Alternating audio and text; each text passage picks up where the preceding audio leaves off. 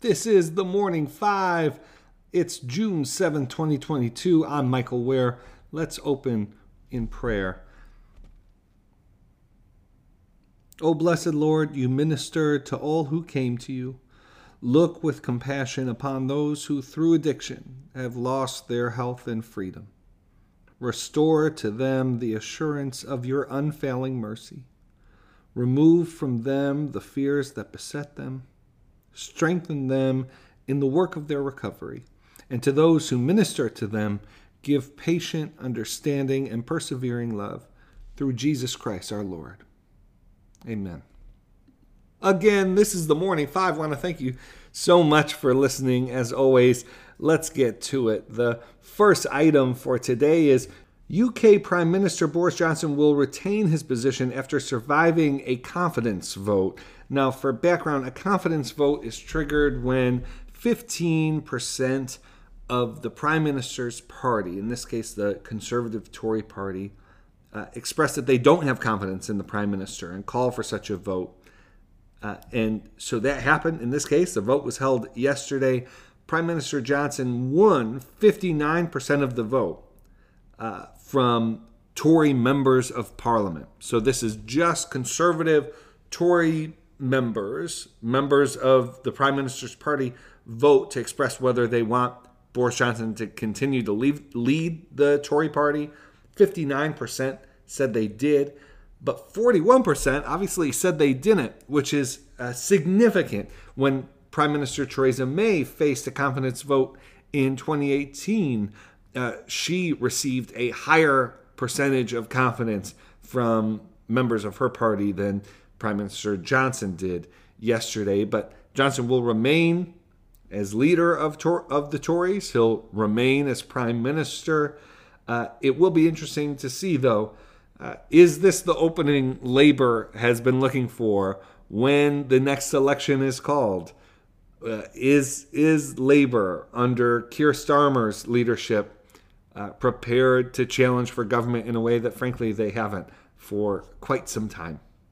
For the second item today, 250 conservative gun owners in Texas, including Republican donors to Governor Greg Abbott, signed an open letter supporting congressional action on red flag laws, expanded background checks, and raising the age to buy a gun to 21. Related, just the latest update in the Senate bipartisan process around gun legislation. Senator Cornyn from Texas, the principal Republican negotiator in these talks, has suggested that they're, quote, hovering above the target for a compromise, for an agreement.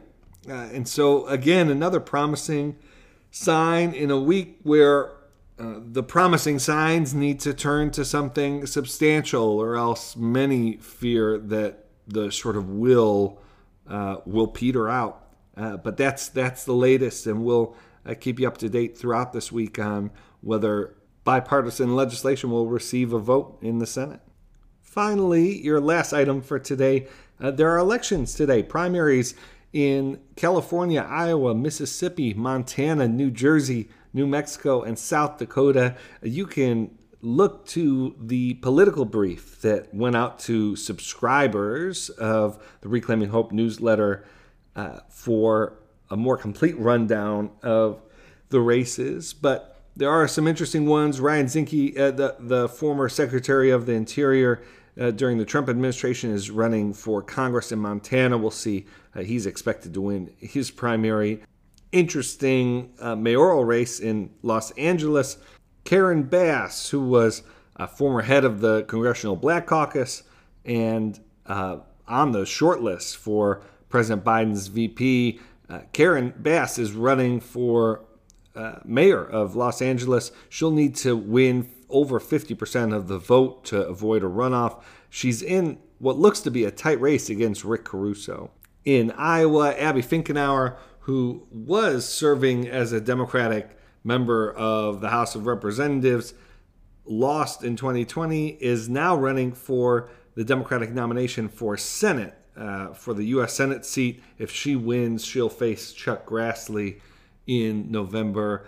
A lot of interesting races. It's a different sort of primary lineup than we had when Georgia was in the spotlight. We sort of had a sense that Georgia was going to be the most significant sort of test of where the country was, where the Republican Party in particular was.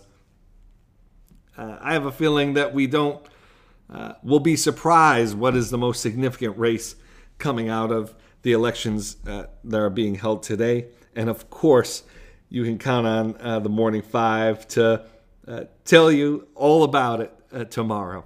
Let's close in prayer. Dear Father, always near us, may your name be treasured and loved.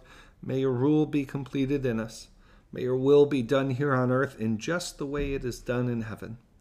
Give us today the things we need today, and forgive us our sins and impositions on you as we are forgiving all who in any way offend us. Please don't put us through trials, but deliver us from everything bad, because you are the one in charge, and you have all the power, and the glory too is all yours forever, which is just the way we want it. Thank you so much for listening. Have a good day.